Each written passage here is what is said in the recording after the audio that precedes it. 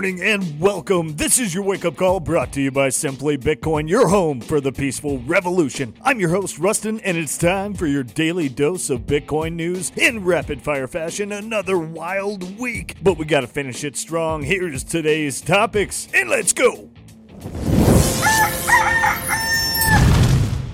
Startup Arcan Energy raises $28 million to further expand into Bitcoin mining. Hydrocraft's data centers are completely powered by hydroelectricity and have an operating capacity of 30 megawatts, which can be expanded to 60 megawatts. Arcan said in a statement, the startup plans to immediately begin work to build out incremental infrastructure to utilize the facility's full capacity. Bankrupt Compute North sells $1.55 million in assets to flared gas Bitcoin miner. Compute North has sold some of its assets to green Bitcoin mining business Crusoe Energy. The sale of its container assets will generate just under $1.5 million for the Minnesota-based company. According to documents filed at bankruptcy court in the Southern District of Texas, the company is continuing to operate while it works out how to repay roughly 200 creditors. If this doesn't piss you off, I don't know what will. G20 leaders have signed a declaration which states that vaccine passports will be adopted to facilitate all international travel. This means any vaccination the WHO determines you should have, changing your rights and freedoms forever. Complete silence from the media. Directly from Point 23 at whitehouse.gov.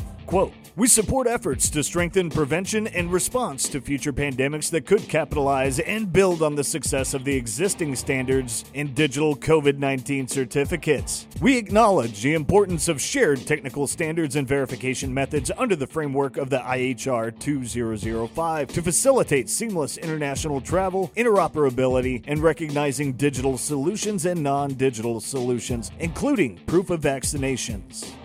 Credit card balances jump 15%, highest annual leap in over 20 years as America falls deeper into debt. Overall, credit card balances jumped 15% in the third quarter of 2022, notching the largest year-over-year increase in more than 20 years, propelling total credit card debt to $930 billion in the third quarter, just shy of the all-time record according to a new report from the Fed Bank of New York. Here's what Joe Rogan found weird about the FTX exchange meltdown. Joe Rogan discussed the recent crisis in the crypto market with comedian and fellow podcaster Giannis Pappas in a video published on his YouTube channel on November 16th. Rogan also drew attention to SBF being portrayed as a major philanthropist donating money to various causes, including the Democratic Party, in exchange for endorsements, comparing him to Bernie Madoff, a Wall Street financier who ran the largest Ponzi scheme in history. Quote, you're doing all this philanthropy work, probably thinking you're a fucking gem of a person, until it all comes crashing down. That's like the Bernie Madoff thing. If it wasn't for the 2008 crash, would Bernie Madoff have been able to keep that hustle going? Interestingly, a similar comparison was made by Robert Kiyosaki, who called the FTX founder the Bernie Madoff of crypto rather than the Warren Buffett of cryptocurrency, which is how Kevin O'Leary and Jim Cramer had referred to him. Not gonna make it. It's also worth noting that earlier this year, Finbold reported on Rogan coming out as a strong supporter of Bitcoin, which he said was a viable form of currency and viewed it in the same way as the early internet. 3 reasons why the FTX fiasco is bullish for Bitcoin. The FTX Alameda's collapse is similar to previous bearish trigger events like Mt. Gox in 2014. Therefore, this failure of centralization will once again underline what makes Bitcoin special and why FTX is opposite of Bitcoin and decentralization.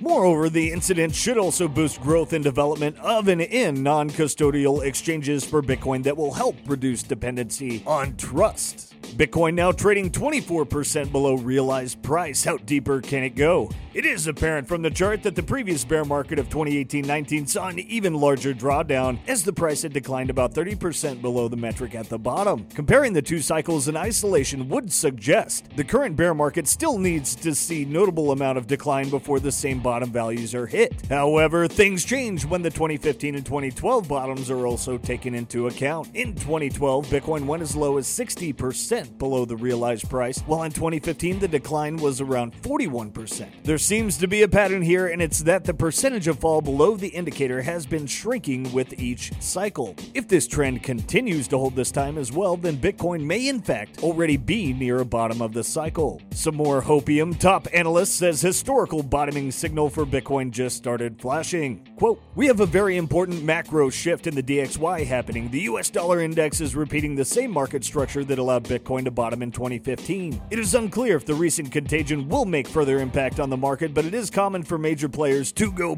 bust toward the end of the bear cycle. Bitcoin exit from crypto exchanges rises to 220,000 over the past 10 days. Roughly another 26,000 Bitcoin has been pulled from exchanges over the past 24 hours, bringing the total amount withdrawn since November 7th to more than 220,000 Bitcoin, according to data from CoinGlass. At last read, there were 1.87 million Bitcoin on exchanges tracked by CoinGlass, the lowest level in at least 1 year and down from 2.11 million on November 7th. FTX CEO says collapsed exchanges top leaders were potentially compromised individuals. Quote, "Never in my career have I seen such a complete failure of corporate controls and such a complete absence of trustworthy financial information as occurred here. From compromised systems, integrity, and faulty regulatory oversight abroad to the concentration of control in the hands of a very small group of inexperienced, unsophisticated, and potentially compromised individuals, this situation is unprecedented," John Ray said, and he oversaw the Enron bankruptcy.